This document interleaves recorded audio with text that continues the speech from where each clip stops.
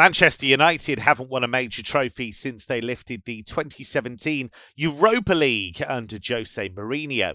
Newcastle United haven't won a domestic trophy since 1955, so the motivation for both clubs is enormous heading into Sunday's League Cup final at Wembley. But will the Carabao Cup be heading to either Manchester or Newcastle? I'm Kevin Hatchard, and this is Football Only Better.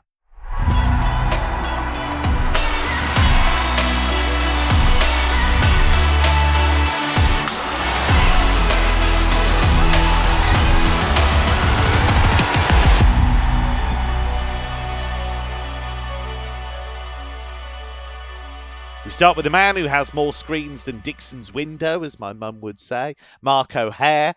Mark, Manchester United, the clear favourites here at 2.32. We don't know what happened against Barcelona on Thursday night, but unless Rashford's been injured and loads of other players have been as well, that price does generally seem fair enough, right? Yeah, it is. I mean, ordinarily I would give United the slight edge in this match for obvious reasons. But I think it will be a very competitive final.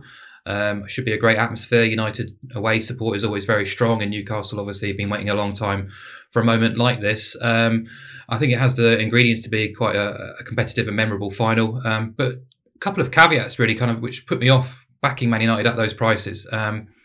Firstly, obviously, this match comes off a taxing week, but actually a taxing month for Man United because they've had to play Barcelona twice in two matches they evidently want to win. Leicester last weekend was no sort of easy meet at all. And that's the kind of obvious complaint or concern I think you can have about Man United at the minute is just the fatigue element. Newcastle have enjoyed two fresh midweeks coming into this fixture. Man United have played 7 games in February alone. Newcastle have only played 3 times before this fixture. So Ten Hag has rotated a little bit, but he's kept a pretty strong spine to his team throughout the whole season, really. He's highly motivated to win trophies. And in fairness, his United side have been trending upwards since the start of the season. Just 1 defeat across 19 in all competitions. That was the last-minute loss against Arsenal. Casemiro will be back available after his domestic suspension, which is a huge boost. I think Sarbutz has settled in quite nicely to that midfield anyhow. Wakehorst is finding his feet in a more withdrawn role. And anything Ten Hag seems to touch right now seems to function pretty well. Even Luke Shaw playing at centre-back, which would have filled you with dread earlier in the campaign or under a different coach. But it's quite an interesting one, that, Mark, isn't it? Because he clearly wants ball players at centre-back. And that's obviously the reason, because he knows that Shaw technically is very, very good at bringing that ball out. Can be quite jarring, can't it, to see a full-back like Shaw, who we think of as quite attack-minded in that role, but it's kind of worked. It has. I kind of go back to the Barcelona days when Javier Mascherano got moved back into centre-back, and he's obviously not the tallest of individuals, and there was huge criticism and there was quite a few teething problems at the beginning, but towards the end of his career he just became a very natural centre-half and was kind of lauded for his work and how well he performed. And I think Luke Shaw is actually taller than you think he is. I'm not sure what his exact height is, but I remember when I found it out I was quite surprised. He looks quite diminutive, I think, when he's playing at left back, but maybe that's because he's often alongside someone like Harry Maguire, who's quite towering. But he's performed brilliantly, and I think you're right, but anything Ten Hag is doing right now seems to be working. And ordinarily I'd look at that 2.3 and I'd be quite keen in getting involved. I just am concerned by the fatigue element. Therefore I'd happily sort of build in something draw based, and if that's based on backing United minus a quarter would give me a bit more kind of assurance in fact. But I actually don't want to be with United at all, because Newcastle, regardless of what they've done recently, they've just proven so hard to beat this season. Liverpool are the only team to have beaten Newcastle. They've done it home and away. And both occasions, you could say they're pretty fortunate to do so, because Newcastle were excellent at Anfield and they were brilliant last week despite conceding 2 really top-class goals early doors and the red card. They were brilliant, and they've already gone to Old Trafford and sort of shut United down with a 0-0 draw. They've done the same at Arsenal at the Emirates, and they also picked up a point at home to Man City in a really enjoyable game at St James's Park early on in the campaign when Man City were really gunning and scoring goals for fun. So they also have a big boost with Bruno Guimaraes back in the midfield. Joe Willock should be fit. Joe Linton is expected to be fine as well. So in terms of outfield players, Eddie Howe won't have far off his best 11. The obvious issue they have is in goal, where I think they're down to the third or fourth choice with Nick Pope's suspension and Dubravka's ineligibility. So their issues of late have been obvious in attack. They've scored twice or more in only 2 of their last 11 across league and cup. And that's a big kind of reason why you can see why they're drawing plenty of games, particularly in the Premier League. 11 of their 23 games have ended all square. But we know that their clean sheet record is league leading this season. So, I think they're well capable of kind of grinding this game down and making United work really hard for it, particularly with that kind of rest, recovery and preparation time on their hands. We know how historic this fixture is for Newcastle, a long time since they've been at Wembley in a cup final. So I actually sort of ended up plumping for under 2.5 goals here at 1.85. Obviously, you get a range of correct scores on your side. The dull sort of 0-0 draw, a 1-1, or even if United were to sort of scrape a narrow win. I don't think it's going to be a convincing win if they do win. 3 of the last 4 cup finals have ended 0-0 or 1-0. EFL Cup finals, I should say. And traditionally, when you get 2 teams of reasonably equal quality, it tends to be quite tight considering what's on the line. So, that's my view. It's not a strong view, but I think Newcastle can be competitive. I just have concerns about their attack and obviously the goalkeeping situation. But I think perhaps United's busy schedule might be a bit of a leveller. Just on the goalkeeping situation, it looks like it's going to be Loris Karius, Mark. But I know he had that dreadful game against Real Madrid in the Champions League final. I understand that. But people act like he hasn't got hands anymore. He is a goalkeeper that had a decent track record before getting to Liverpool. It didn't work out for him in the end. He lost his confidence. That was clear to see against Besiktas as well. He had some high-profile errors. But clubs wouldn't be signing him as a goalkeeper if they thought he was a complete liability, would they? Yeah, I agree with that. And I think sometimes you can look at certain team news elements and kind of overplay them a little bit, depending on the position. But I just think Nick Pope has been such a consistent operator at the top flight for so long that without him, there is an obvious downgrade there. And it's not just that Karius isn't quite as good as Nick Pope. It's the fact he hasn't played in sort of competitive football at the top level for so long. I think is it 2 years or so since he's played? Yeah, when he was at Union. Yeah. Yeah, that's a concern. To step straight into a cup final at Wembley with 90,000 people as underdogs. It's a kind of fire in the belly. It will stir him up. But that would be my biggest concern. Not necessarily his ability, but just the fact he's been inactive at the top level for so long. It's a redemption story potentially in the making. We have scholars, philosophers, mathematicians on this show. Our football scientist is Jake Osgathorpe from Infogol. Jake, does seem like Newcastle have slowed down a bit in recent weeks. Does the data reflect that, or is it just the fact they've had key players missing? The key players definitely haven't helped. But the one thing that they've kind of fall into, I guess you could call it a bit of a finishing slump, where they've been creating loads of good chances and just not taking them.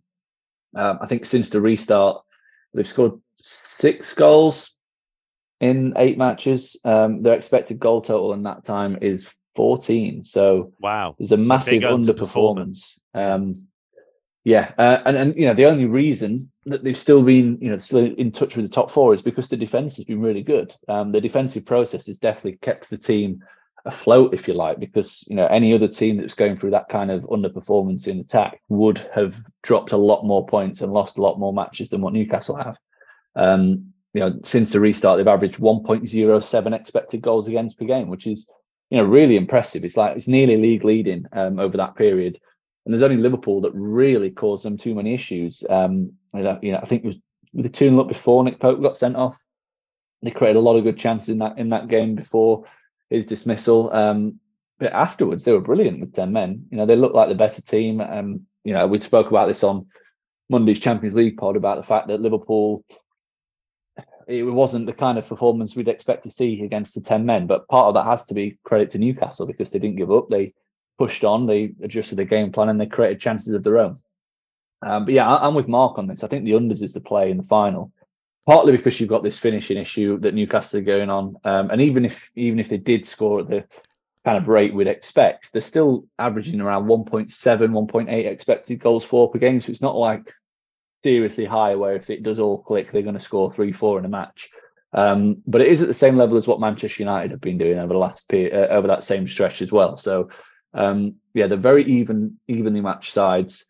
I think the fact that it's potentially Loris Karius in the net only makes the unders increase, or my preference for the unders increase, because I expect Newcastle to be even tighter, because they'll want to protect him even more, knowing that even if it's a shot from distance, like, they don't know if they can trust this goalkeeper, whereas opposed to Nick Pope, they can. So there might be a little bit more intensity in Newcastle's press, a little bit more, not so much negativity, but organisation, like we've seen from them in big games so far this season, to be fair. You think that when they went to Old Trafford early, it was 0-0. They went to the Emirates, it was 0-0. They kept things very tight. They didn't concede any big chances in either game. And in fact, 4 of the last 5 games that they've played against Big Six opponents have gone under 2.5 goals, because they've kept things relatively tight and looked to lean on that defence more than anything else. And having Guimaraes back is huge, because he contributes not only to that defensive solidity, but also that ball-playing midfielder who can drive them up the pitch. Personality as well. I mean, he's a big game player. He feels like the kind of guy that would really grow in an occasion like this. Yeah, for sure. And you've got 2 of them, one on each team, haven't you? Casemiro and Guimaraes, who people have said over the last month are both crucial to each individual team. So it'd be interesting to see how that kind of battle goes. And you factor in the fatigue for Man United in midweek, as Mark said, the fact that defensively they've looked strong since the restart, and they've had a couple of wobbles of late, but with Casemiro back in there, you'd expect things to tighten up again, and a full strength United team will be difficult to break down. So I think there's a lot of cancelling each other out, basically, is what I'm saying. 2 sides at a similar level, and because it's a cup final, they generally are low scoring, aren't they? Because no one wants to take too much of a risk. So 1.85 was a bigger price than I was expecting to see. I also, a little bit of a side bet, the market's not up on the sportsbook just yet, but when it does go up, probably expect it to be around 3-1, maybe 7-2. Is Diogo Dalot to be booked? If Newcastle continue playing the way in which they are, with St Maximin now he's back to full fitness down the left, I think general price at the moment for Dalot to be carded is around the 3-1, 7-2 mark. It's big. It's a big price, that, because if he does start right back, he's going to get run ragged. We're talking about a guy who's been booked in 5 of his 16 Premier League matches this season. And David Coots, the man in the middle, who's averaged 3.8 cards across all competitions this season. I think in the last 4 Premier League matches, he's shown 7, 4, 5, and 9, I think. So he's very he can go a little bit mental when it comes to cards. So that was a little interesting kind of a side bet to if anybody wants to get on that. I've just got a question for Mark. I know we've not got Emmett on from a trading standpoint, but like, how much would you downgrade Newcastle from the Pope to Karius, kind of like in terms of their rating and their price? As I said to Kev there, that Nick Pope, you probably got the numbers to hand, Jake. I don't, but in terms of goal prevention this season, the post-shot XG, I believe he's one of the better or top-performing goalkeepers. Yeah, it's very good. It is very good. Yeah, so in that case, he has to be worth a couple of points this season for Newcastle, despite their defensive process being strong. But I think that's a kind of key point which you've touched on there, Jake, already, is that even recently, regardless of them not winning matches consistently, the defensive process has stayed pretty strong. And if they can protect him and kind of deny Man United goal-scoring opportunities, it shouldn't be the big loss that perhaps it's being built up to be. But yeah, still you have to downgrade Newcastle slightly. How and providing you with a measurement right now is very difficult to kind of put it into numbers. But I don't know, what are Newcastle to win this game? About 3.5 in 90 minutes. Yeah, I mean, I expected Newcastle to be at least 2-1 to win this in 90. So I think 3.5, whilst it's quite a big difference between sort of 3.0 to 3.5, I think possibly there would have been around 3.25. Out to 3.5. It is, normally, as I was trying to say to Kev before, if you were to lose a centre half, regardless of their ability, they are replaceable.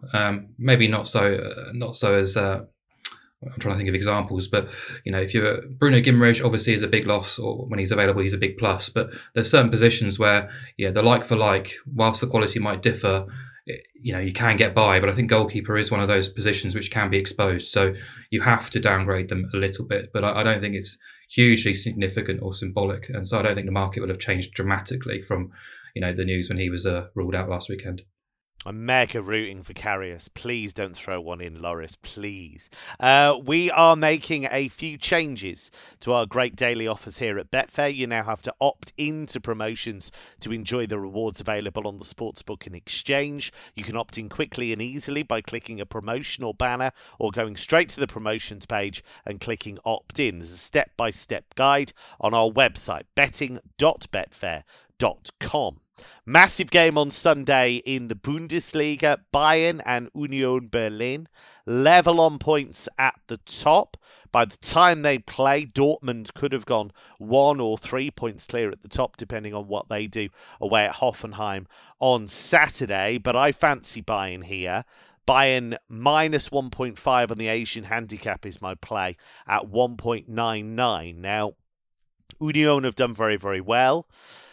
They are stronger in Köpenick than they are away from home. They'll have had a very draining game, whatever happens against Ajax on Thursday. Whether they win and it's emotionally draining, or they lose and they've had to put a huge amount of physical effort in there and they'll have the disappointment of crashing out of the Europa League. I just think that will affect them.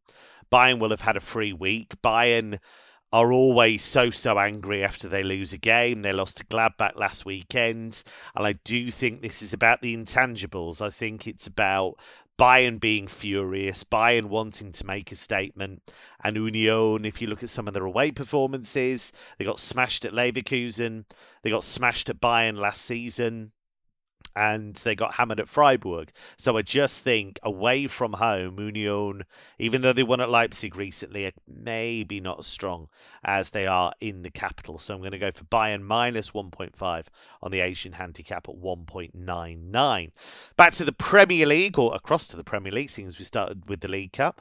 London derby between Champions League chasing Tottenham and that mid-table team Chelsea. They go into the weekend the same distance from the relegation zone as they are from the top four. Jake, how's this one going to go? That was a great intro. It's true though, isn't it? I mean, they are mid-table. I was looking at it and thought, wow, they are. I think it's 11 points from the top four and 11 points from the bottom three. It's remarkable. It's mental. And after this game, it could well be 14 points from the top four. I'm not backing Tottenham. No, I'm not doing that. But there's a possibility. This for me was another one where I just looked at the price on the goal line and thought that's wrong. Under 2.5 at 1.9 is just massive, absolutely huge. You've got a Tottenham team who, I bang the drum about this Spurs team for the last 3 or 4 weeks, and every time I seem to back against them, they win. But when I don't, they absolutely get smashed. So that's frustrating. But it's good to go back in for them again, then. yeah, why not? But the point I was making remains consistent. Is that they're performing at a bottom half level from an underlying data perspective since the restart. 1.15 expected goals for per game. 1.15. That is a really pathetic effort for a team that has, such good individual quality in forward areas. Is this because they can't get the ball to the front three? This is what I always feel about them, that you've got Son, you've got Kulusevski, you've got Kane, but there's no creativity at all in the middle. And you're relying then on the wing-backs. Pedro Porro came in, had a nightmare against Leicester. He seems to be on the sidelines now. You've got Emerson Royale, who I know scored against West Ham, but half the time he looks like he's won a raffle to play. And so you're relying a hell of a lot on those wing-backs to create the chances. You are, yeah. That's obviously... That's the reason why they're struggling. But then again, if it's not if it's broken, they need to fix it. Like change the system, change something. Like rather than being so stubborn and relying on this system that it's working, try a fix, try something different. Mix it up a little bit. Play with an extra man in midfield to try and get more possession of the ball. Like those kind of things should be what go through your head in terms of when a team is struggling this badly. Then it really is a case of if you carry on doing what you're doing, banging your head against the wall, you're going to get the same results. So yeah, the attacking process of Spurs has been really poor. Defensively, it's not been better, not much better. They're at 1.5 expected goals against per game, so they're shipping decent amount of chances regularly. The record's been poor: 1-4, drawn 1, lost 4 since the World Cup. But the unders have landed in all 4 of the home matches, which is what we're cheering on in this game. They're generally a little bit tighter defensively when they play at home, but the attacking process doesn't peak. It doesn't improve at all in front of the home the home fans. Chelsea, they're another team that are really struggling in front of goal. They've scored just 6 times in 9 matches since the restart. A bit like Newcastle in the sense that they've massively underperformed the data. Like the signs are there that Chelsea are ready to take off and take a really positive step. So the 9 matches since the restart, they've averaged 1.6 expected goals for per game, 0.95 expected goals against per game. So it's a really positive expected goal difference per game. If you compare that to Spurs, for example, who are at minus 0.3 expected goal difference per game, that Chelsea process of plus nearly 0.7 looked really impressive. And it does suggest that at this moment in time, they are performing to a higher level than Spurs. But yeah, they just can't take chances. They're just not putting the ball in the net. It seems to be like a Potter curse. It's just followed him from Brighton to Chelsea. Yeah. It was like we've spoken about it for years, didn't we, at Brighton? He does all he can to create the best situations, the best systems, the best kind of little movements, the micro movements to get into those scoring positions. And for whatever reason, the players just don't put the ball in the net. So they've scored just 6 in 9. The XG from that 13.5, I think. So again, a massive underperformance. Wow, that's a huge underperformance, isn't it? Yeah, and it's costing them a lot of points because the game last week against Southampton, they had 2 expected goals and failed to score. So that would have been one that you win, and before you know it, you're having a different conversation ahead of this game. It's a 4th versus still mid-table, but you win and you're only 5 points behind. Unfortunately, it's not the case, but fortunately for this unders angle, if that kind of scoring problem continues, then we've got another good defensive team that we can rely on in terms of not conceding chances. Under 2.5 landed in 8 of the 9 since the restart. So generally they're a bit of a dull watch from a goals perspective. And I don't see this being any different. I really don't. I think they're going to be very cautious, the pair of them. I think for Spurs in particular, it's kind of a game they can't afford to lose, because if they do, then you've got Newcastle with 2 games in hand, 1 point behind, and that whole top 4 situation could really flip on its head. And if they lose, then Chelsea, do you slightly open the door a little bit for them? Maybe. At the same time, defenses should be on top here. So I'm not envisaging this being a great warm up for the Carabao Cup final that I also think is going to be a low scoring game. Yeah. So, well, a Super Sunday it is. Yeah, you could open that door for Chelsea for the top 4, but the way they're playing, they'll probably walk into the wall instead. Mark, it's a weird one, this, right, with Graham Potter, because we said when he was appointed, this feels like a bad fit, because this is a guy that needs time to bed things in, to properly change things. He's had no pre-season. He had a bit of time over the World Cup break, but loads of players were away. And you've got game, recovery. They're playing midweek games at the moment in the Champions League. How was he ever going to be able to put anything in place? And even when he did at the start, and he put Sterling as a kind of quasi wing back, everybody went, "Oh, what's he doing? Sterling's not a wing back." Could he ever have won this, really? The only way he wins it is if the board back him. We talked about it from the very beginning. It's if you're going to appoint Graham Potter at a club like Chelsea, it's a long-term appointment. Don't expect results overnight. Don't expect a quick fix. So you have to be in it for the long haul. And I wonder whether Chelsea might look across the capital to Arsenal and see the pain that the Gunners had to go through after Mikel Arteta was appointed. Things weren't plain sailing at all. But obviously things have begun to click into gear this time around, probably much quicker than anyone ever anticipated. And there might be a lesson in there for Chelsea that if you are going to stick with it, things may come good at some point. But, if I was Chelsea, I'd are probably right off the top four, and just invest in Potter now. You've already sort of made the move. You've spent huge amounts of money, not just to bring in these players, but also to bring Potter to the club and his coaching staff. You've done the hard work, so just allow him the opportunity to put his plans in place and put the process in place and try and bear fruit next season. But we know what Chelsea are like as a football club. We know their supporters are already getting very, very frustrated. Losing at home to Southampton is kind of unforgivable, whether you're Graham Potter or anyone else, regardless of what situation you're in. But as Jake said, some of the performances haven't been that bad. And I sort of look at Dortmund away when they lost in the Champions League. They were should have really won the game.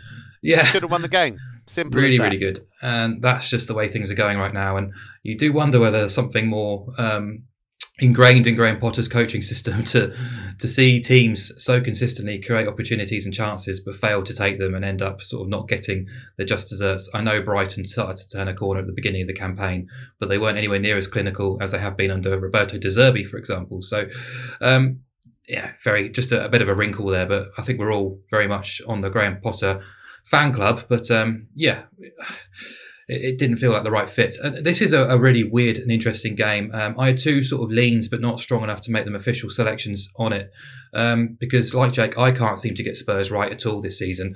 Their range in performance level and their inconsistency just makes them very difficult to back with any sort of confidence. They were exceptional against City a fortnight ago, diabolical at Milan and Leicester, back to winning ways against West Ham, but West Ham barely put up a fight.